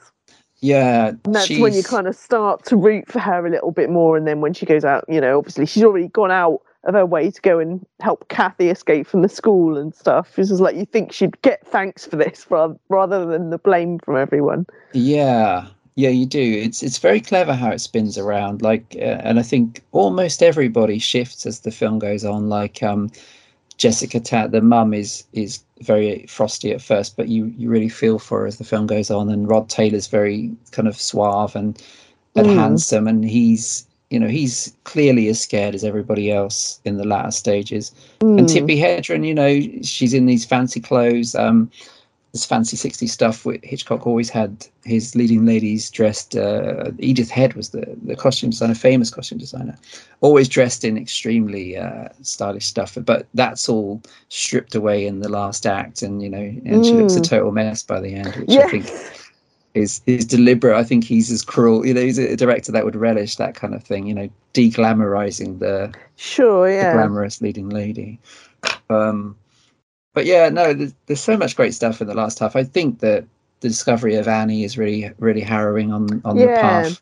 Once again, it's kind of off camera, and you only see like the end result, which is just as shocking. It's just as shocking to find her as you did with the farmer. Yeah, absolutely. Same kind of effect. You feel like, holy crap. And more powerful for her, because we never met the farmer, but we spent some time with her. You know, yeah, exactly.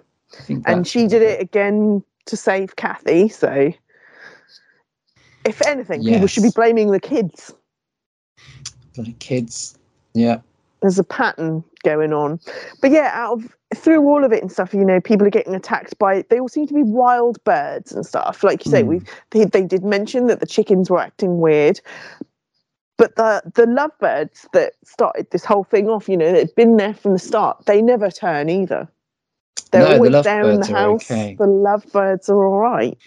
They're happy to take them with them, aren't they, at the end? Yeah. Yeah, that's quite interesting, which again is different to what you get from the story. The short story is the sense that, well, they're all together. In this, there's definitely a sense of a conspiracy, as you said. I think, you know, Mitch figures it out. He's like, well, they strike, they vanish, and then they start massing again. Yeah. But so there's a kind of pattern, and there's loads of scenes, including the bit at the school. There's loads of scenes where very creepily they just seem to be waiting. You know, they're not in a hurry. No. For whatever this is, they're happy to wait. And there's periods of long, quiet scenes in the house as well later on. Yeah, the whole bit when Mitch goes out to get the car. It's not like he does it secretly. Yeah. I'll just do a little, excuse me, birds, I'm just going to can I just get past? And they're like, okay, yeah, sure, go get your car. Yeah, it's so suspenseful, because I can imagine in '63 at the cinema this would have been proper shit your pants stuff, because absolutely, because who knows where this is going. All bets are off, you know, because especially the audience had lived through Psycho, had seen Psycho, where of course, you know, they wouldn't have known that was going to happen halfway through with Janet Leigh. No. So I love the idea that at this stage in his career, Hitchcock was kind of, we can go and see this new thriller, whatever you want to call it, and we're not quite sure what we're going to get. But yeah, it becomes this very influential siege scenario, which I think we see loads of times in horror after The Birds. Like, I think the last half an hour of The Fog is very similar to The Birds, where they're all holed up. Well, there's multiple characters actually, either in the church or the DJ in the lighthouse, under siege by this kind of alien thing that's invaded the town. In that case, it's The Fog, but a very similar seaside town actually in The Fog. One of the Tombs of the Blind Dead films is set in a very similar coastal town and has a very kind of Birds-like siege. Night of the Living Dead. Farmhouse. The use of the radio, which is carryover from the short story, is you know, them tuning into the radio, and in this case not learning anything at all, really. I mean, no, sketchy information at best, but with the overriding sense that this is maybe a small example of what's coming next. Some great attack scenes. I love the stuff with the, again, what you don't see, you maybe see a glimpse of what looks like a beak, but like the wooden door, the scratching at the door, and the pecking at the door is really terrifying. Yeah, they're trying to peck through the door. Yeah, that's really sinister. That's extreme. And the power goes out, and that whole bit at the beginning when the flocks of sparrows come down the bloody chimney is also like, what the hell? Yeah, well, to me, that's I don't know if we talked about this, but we've probably done it at some stage. But to me, that's like the moment in The Fog when I was little, and watched The Fog at a very young age. I was terrified because there's the nice old lady babysitter, Miss Cobritz, who I'll never forget because it gave me nightmares for ages. Yeah. And you think, well, they're not going to kill Miss Cobritz. Come on, Andy, let's get you to bed. And you realise the shit scary thing about the fog is the fucker can go under doors. Yes, exactly.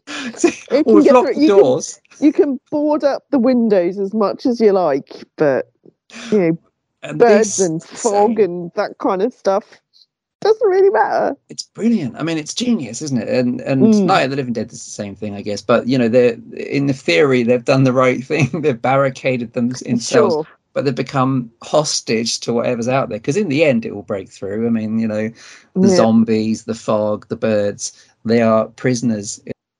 The nukes will drop, and we can barricade ourselves in the home and follow the safety instructions. But the radiation will get us in the end. You know, if we're not being blown to fuckereens. Mm-hmm. So I think this works so well because you can remake the birds lots of times unofficially, whether you replace the birds with zombies or with a shark or with the fog. I think it's become a constant, this kind of siege scenario where your home is meant to be safe, but actually, you know, there's already a seagull that's pecking the shit out of your hand at the window. Yeah. So yeah, the last act is great. The scene with Tippi Hedren in, what is it, the attic, the upstairs room, is also really harrowing, I think. I mean, there's lots of they even made a whole film called The Girl, which is worth a look, with Toby Jones playing Hitchcock, which is based on Tippi Hedren's suggestion that she wasn't treated particularly well on set during the birds. Oh, really? And she did indeed suffer things like having a real bird strapped to her head for an attack scene. And you can kind of see, I mean, it's a mixture of real birds and puppets. But I think, you know, there's very convincing suggestions, as well as being possibly slightly a pervert, that Hitch was a little bit sadistic when it came to staging things involving live animals. But yeah, I think that scene, she does do the classic bad idea thing of all gothic horror of going upstairs when everybody's not doing much or asleep with a torch and investigating the creepy sound from upstairs, you know. But that scene I think is really effective. It's again another tight woman trapped in a confined space, like the shower scene or like the telephone box scene.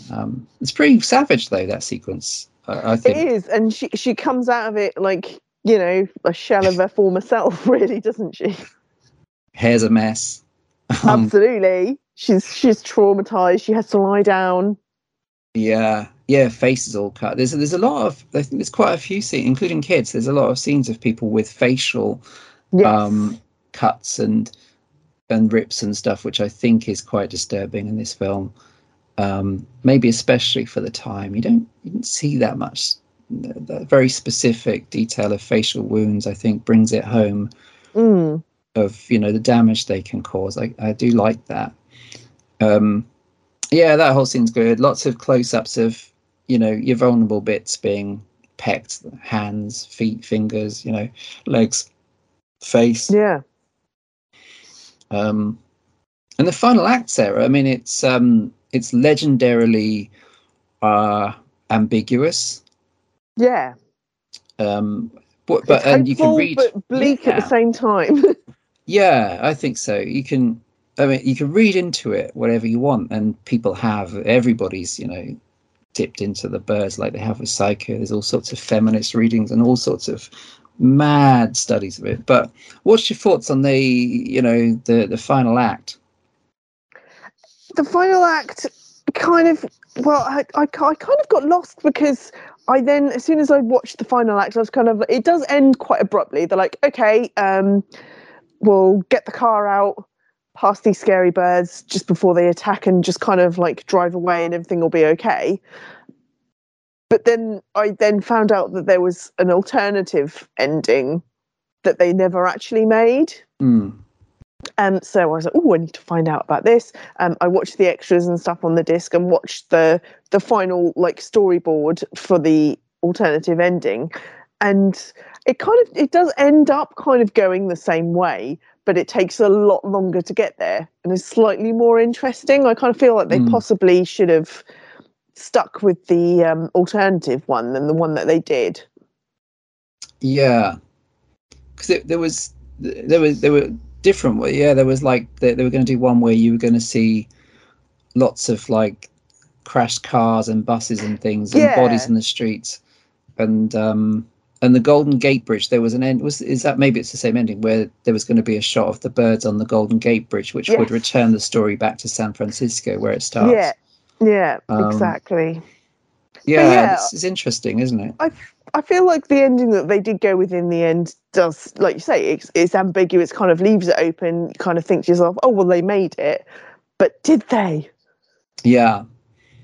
And the fact that they escaped with the lovebirds as well. Because, you know, they're the real stars of the show. They're the ones that you want to make it. The lovebirds. Yeah.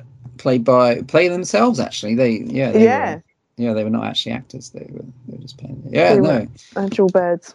I think it's a really eerie ending. I mean, it's to me, when I was rewatching it last night, the very calm ending after all the kind of, although it is a movie of periods of quiet followed by very shrill attack scene, it was. I figured this is basically the equivalent in the 60s of the let's just wait here and see what happens ending of The Thing, where you're like, well, yes, either way, even if he and he are not that, then they're still going to freeze to death. Yeah. Because in the sense of, I don't know where they go from here, really. I mean, because everything's so vague, we assume that a lot of other people have been horribly attacked. Yeah, mauled by birds. And we know the pattern, which is, you know, strike, fuck off for a bit, come back later. Yeah. So we know the birds are clever. Well, we think we know the birds are clever, and that they're doing this deliberately. People get into maybe a false sense of security, and then that's when they get them at their most vulnerable, if they've gone back to school or whatever, or if they've like, well, this is all right, a bit like COVID, really. Everything seems better now. I'm going to go back to work. Yeah. Or, you know, I'm going to go and meet my family again. Yes. So I think, I think it's like The Thing. I don't know if The Thing was influenced by, but The Thing is another siege movie, another a bunch of characters holed up in a small place by something they don't understand. By something which again has apocalyptic prospect, because it is so apparently advanced, and when it gets you fast. It's a good. I mean, out of what we would give to see the alternate ending, it would be extraordinary. It would be cool, but I still think the ending they went with is effective. Endings like that end kind of open-ended with a did they make it, did they not type thing, I would always prefer to like a happy ending. Yeah. You know, it would be odd and kind of weird for Hitchcock to go, oh, and, you know, next morning, all the birds are back to normal, everyone lives happily ever after. Yeah. You know, that's totally not agree. him. That would be something that would ruin the film for me. So I think an open-ended kind of did they, didn't they, what's going to happen next ending is the way to go. Yes. Or just a completely nuts, everyone gets massacred type thing. Yeah. Yeah. I do. Yeah. I think this is a great ending. I think, I mean, there's I was watching the little or one of the little documentaries on The Thing, not on The Thing, but on the birds, on the disc, where they talk about how back then, I mean, it occasionally happens now, but not very often, but back then movies typically had the end, you know, as a title credit at the very end. In this case, Hitchcock insisted. A lot of them, of like kind of drawing it out a bit, whereas quite a lot of like old movies literally do just stop. Yeah, and that's what happened. I mean, he refused. He didn't want the words "the end" to be on screen at the end, and Universal insisted that at least their logo should be at the end, which it is, so that people knew it actually ended.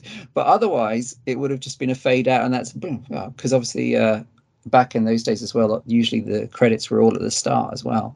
Which is the case here. So it does just end, you know, and there is no end title card. So it's, you know, even that is suggestive that this is far from the end. And, you know, presumably their fate is probably going to be as disturbing as the last 2 hours have been, and possibly worse. But also you get a nice sense. I think there's a nice shot of Melanie and the mum in the back of the car, where there's this kind of sealing of the bond with them in the way they kind of are comforting each other. But you also get the Yeah. sense of enormous PTSD with pretty much everybody Yes. involved, especially Yeah. Melanie.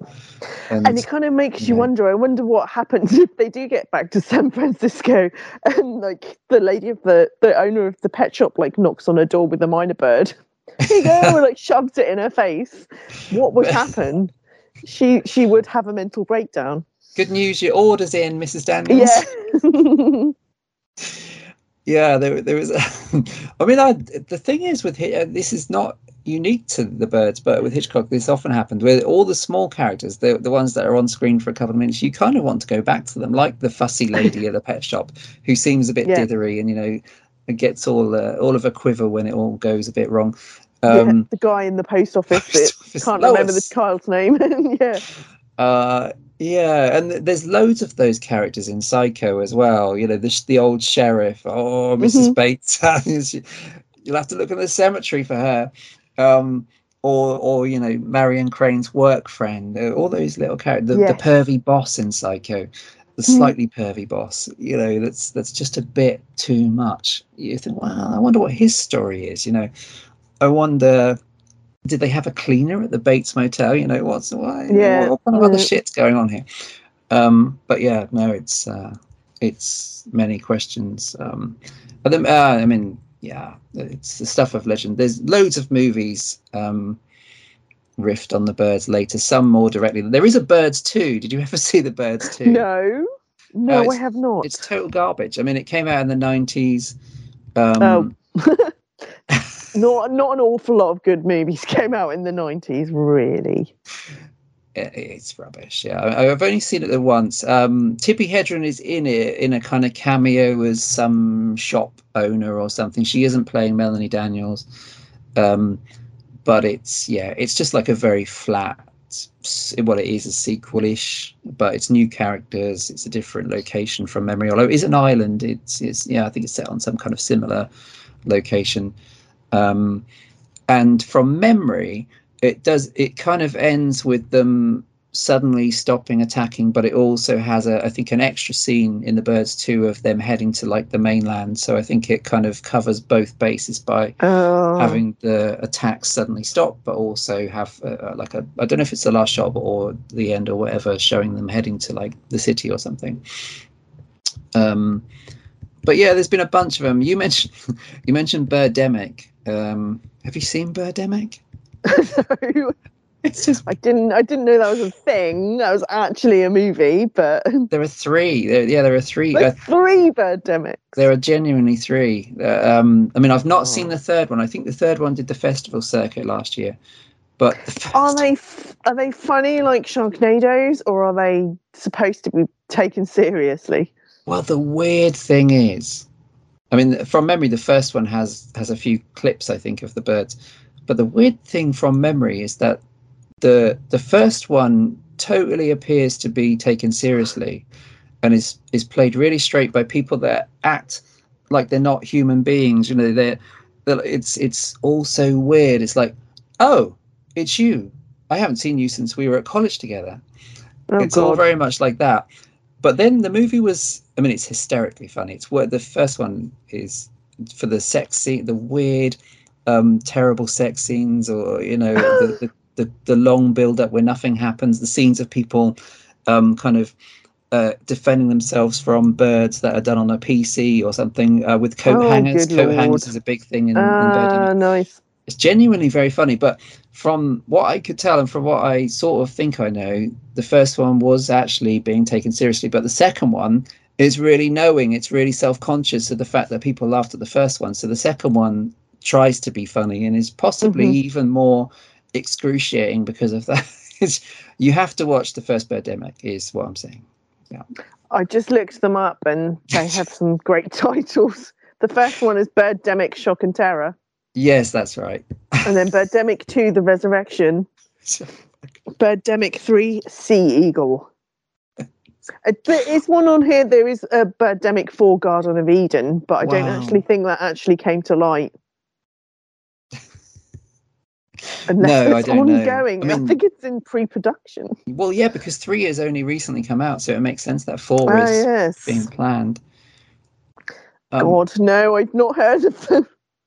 It's a really weird watch. I mean, like I said, I think the second one was almost spoiled by the fact the director seemed to be in on the joke. He was like, "Oh, well, yes, of course, I meant the first one as a comedy as well." When I'm pretty sure the first one is actually sincere because it has loads of weird, Greenpeace type stuff. It has loads of weird like eco warrior characters in it. Go, well, mankind, we should have appreciated these trees while with it. It doesn't seem to be intentionally funny, but it really is, mostly because of the relationship stuff. I was just uncomfortable for the actors. Especially when they're getting it on. There's like this computer guy that ends up in meeting this woman that looks like she's a model for Victoria's Secret or something, and they have this awkward kind of flirtation, like your worst nightmare version of what Rod Taylor and Tippi Hedren are doing in The Bird. Oh god, oh no. And there's lots of scenes of people driving and like endless scenes of always getting out of a car. Oh no, they're going to talk like they're speaking from fucking cue cards. It's joy. unique. It's okay. Might have to take your word for it on that. It really is worth watching. I think it's worth watching. Good lord. There's a film called... Oh, sorry. Please continue. I was going to say that there should be more films about scary birds, but to be fair, I don't actually think anyone will ever quite top the creepiness and the quietness, just the essence of the birds. Yeah, and that says a lot. And while people have done everything else, dogs, cats, sharks, there's not many with birds of that. They should do like killer ostriches or something. That'd be really scary. Well, there is. there is ostrich, but I know there's a. I think I have to lend this to you because it's got everything in it. I know it's got pigeons, it's got ducks, chickens, killer ducks. Yeah, like there's a thing called. This is not a joke. It sounds like one, but I'm not sure if it was in the UK, but somewhere it was released as Beaks the movie. But over here, and it seems to be serious. It's Spanish. It's an English, but it was Spanish made. It's got the dude from the Blue Lagoon in it. Birds of Prey, I think it was called over here, from the 80s. Right. And that's almost a Birds remake. And it does have, it has like a bunch of different, like canaries, pigeons, like I said. It has a bunch of, and it is hilarious. I mean, it does have like gore stuff in it. So there's a few like almost Fulci like bits of eyes being pecked, the stuff you don't see in the birds. There's a bit of that. But there's lots of like girls in bikinis running in slow motion. There's a bit with a parachute guy. But Birds of Prey over here. But genuinely, in some places it was called Beaks the movie. I mean, I'm not sure what else that could be. Beaks the deodorant, Beaks the ready meal. So Birds of Prey is probably as close to a remake as they got. Birds 2 Land's End is a duff. It's just boring, that one. It's not even worth it. Birdemic is genuinely uncomfortable to watch because it's so terrible, but it's also quite hilarious. There is one with Rod Taylor when he was quite old called Core, as in car. Yes, that. And that's not bad. That's about ravens.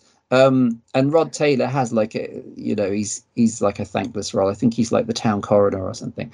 But that one, I think, I may be wrong, but I think that one was sort of spinning off on like mad cow disease type things, because I think the idea is that these birds are fed from cattle that were affected by something similar to mad cow disease. I think that's why they go on a kind of CGI. By that time, it was more recent, so by that time it was all CGI ravens in that one. Whereas in the 80s, Birds of Prey, aka Beaks the movie, it's I can't remember, but I presume it was puppets or whatever, flappy puppets, like a fake pigeon or maybe real pigeon. Definitely there's some to check out there, but there's a few. Well, there was There a is few. some. I'm very uneducated in the bird horror movie department. For me, it's an obsession. Well, not really, but there is the Raven. It's very effective in Omen 2, where the Yeah, you remember that sequence? It's really I do harrowing. remember that. Yeah, and the Um, crows in 28 Days Later. yes, that's proper eyeball stuff as well, isn't it? From memory, or is that Well, the no, Omen? it literally drops blood in a guy's eyeball. Ah, He and that's looks how they up get as it. infected. Yeah, no. In its defense, there are those effective moments in 28 Days Later. Yeah, It does have its moments. It's a grower. I remember thinking that when I first saw, I getting through the first 20 odd minutes when he's just wandering around the city shouting hello. I was like, yeah, fucking what the hell. So I get the message, fucking move on. But it does have its moments. There is some good yeah, bits. You kind of notice more the more you watch it yeah, when it comes to 28 Days Later. yeah. That's fair enough. Oh, there's the. Did we did this, didn't we? In the pod. There's the hilarious bit in Nightmare on Elm Street 2 where the parakeet goes mental and it flies around the room and it like nips Yes, Dad's face or something. yes, it does. Yeah, And that's then true. does it That's a bird explode? It attack. explodes, doesn't it? I think it does. Um, there's a They're good such spoof strange in creatures. there's a good spoof in Mel Brooks always did good spoofs, and there's in High Anxiety, which is kind of general Hitchcock spoof. That I think there's a sequence where the birds just shit on loads of people. I'm pretty sure that's the Excellent. joke. There's definitely a psycho joke in it, but I think it's the obvious shitting joke. Um, yeah, there's a few things like that, a few eyeball peckings. But yeah, Omen 2, where which is like somebody having the world's worst day, because not only does she get attacked by a raven and gets her eyes pecked out, but then she runs into the path of a truck and gets hit and goes flying through the air because she's been proper smashed by a gigantic lorry. What are the I chances? just can't catch a break. No. But yeah, well, Yay! That was the birds. the birds. Yeah, the birds. Birds. Not bad for a 60-year-old thing. No, No, great it to is good. rewatch. Very influential, and yeah, hopefully some other recommends there. Cautious recommends for Birdemic, and Sure. Birds of Prey beats the movie. Of course, in England, the scariest bird really was part of Rod Hull and Emu. What, Growing Rod Hull? up, He was and the Rod Hull. scariest. What the hell was that? He was part bird, I think. He looked like a bird himself. Is that like He where? kind of did, yeah, he kind of did. So, yeah, you had him and Rod Hull and Emu, and then you had the other guy in Orville. Oh, Keith Harrison Orville. That's Yeah. it, Keith Oh, Harrison the Green Orville. Duck. Was with us and like English people and ducks, and then there was Ed the Duck. Oh, I've forgotten about what was he? Or like Children's he wasn't BBC or yeah, Andy Crane and or the other? that's the one, Andy Peters and Andy Crane. Peters. Yep. Yeah, Who and only he had works a with people called green. Andy. Yeah, and he had a green Mohican. Yeah, it was all a bit weird. Yeah, Rod Hull, I think, was like you see dog owners that look like their dogs. I think that was similar. You know, he Yeah, clearly did was look like Emu. avian nature. And yeah, they would do the same joke every time, and eventually I think it just got a bit unnerving. Like they'd invite Rod Hull and Emu onto a chat show, and halfway through, the Emu would go mental and attack like Michael Aspel or Parkinson. Yeah. Again, just people called Michael, probably. It is actually a lot of people's first memory of, like, I don't know, puppet type birds on TV shows. But of course, we know Rod Hull. the most disturbing bird of all, hideous and just nightmare fuel, is Big Bird, that awful yellow creepy probably paedophile bird in Sesame Street. I'm sure that's a child molester 8 foot tall. in a costume. I mean, I'm not making any allegations, so I just like to say that's just allegedly that Big Bird was a filthy pedo. But whoever thought that was a cute and endearing character? Jesus Christ! He had funky legs though. Yeah, did you ever check out his legs? Oh, yeah, were they quite small? Okay, yeah. Orville was sickly sweet, wasn't he? He wishes he could fly right up to the sky. Yeah, no, he had a horrible voice. Oh. I think Emu is probably the funniest. Well, yeah, and I think because Rod Hull was so weird, and there was nothing sickly sweet about Rod Hull and Emu, was there? No. It wasn't even pretending. It was like, well, I'm Rod Hull, I'm a bit weird, and here's I've my got a feral savage. emu. And the Yeah. emu itself looked like it had been retrieved from a rubbish dump from hell. Yeah, And was on crack. crack. Um, and anybody watch it? I mean, if you were to watch it without knowing, just right now, I mean, if you were to randomly think, what's this shit on YouTube? Rod Hull and Yeah. what? This wasn't on family TV, surely. Yeah, I reckon you should show it to your daughter and see what she thinks. You're like, this is what we had to watch when we were kids.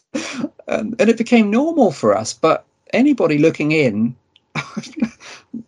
no, what? This was what in the This was your family childhood? time? Yes, I'm afraid so. Why has that guy got his hand up a green duck that's longing to be flying, but is clearly being horribly molested Yeah, by Keith Harris? wearing a nappy. So it's also got kind of shit humor attached to it. Yeah. Good God. It's like The scat things- porn. Yeah, I mean, it's a miracle, you know, we didn't turn out weird. Yeah, I'm just glad to be normal. Very, very Yeah, well absolutely, balanced. totally Not at all normal. unhinged. No. Yeah. Well, you see, this is what Hitchcock has done for us. He Absolutely. led to all these things. This is all his fault. Yeah. It is Hitchcock. Yeah, damn you for doing all of this. And isn't it almost like I will? This is almost it. I promise. Isn't it almost like fitting somehow that Rod Hull died by falling off his roof when he was trying to fix his aerial? Is that right? Is that how he fell off? The question is, did he have Emu on his arm at the time? Because I've not seen Emu since then. What happened to Emu? No, what happened to Did he Emu? not work solo? Obviously not. Maybe he died of a broken heart. Because that is ironic. That is funny. Well, I like the idea that even doing something like that, he still had Emu on his arm. I like the idea that they were inseparable. You'd like to think, yeah. Should we go to bed? Yeah, come on then. Let's go, dear. Shaking his hand, nodding. In the end, he was part of me.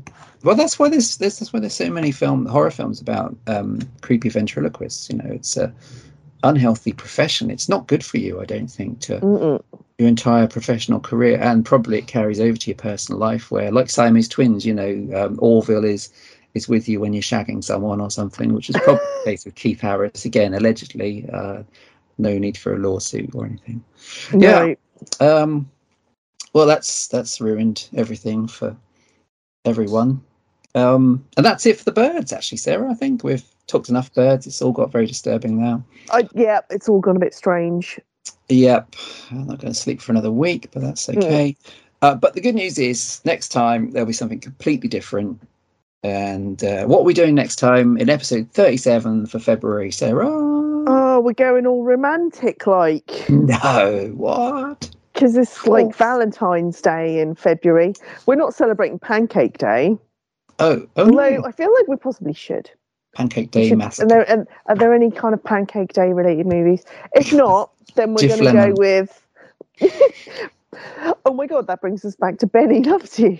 Yes, it does, actually. Yeah, next month is My Bloody Valentine. A remake versus the original. Yes. Because we like those episodes. Yes, we do. The last one was Last House on the Left, wasn't it? It was, yeah. The battle.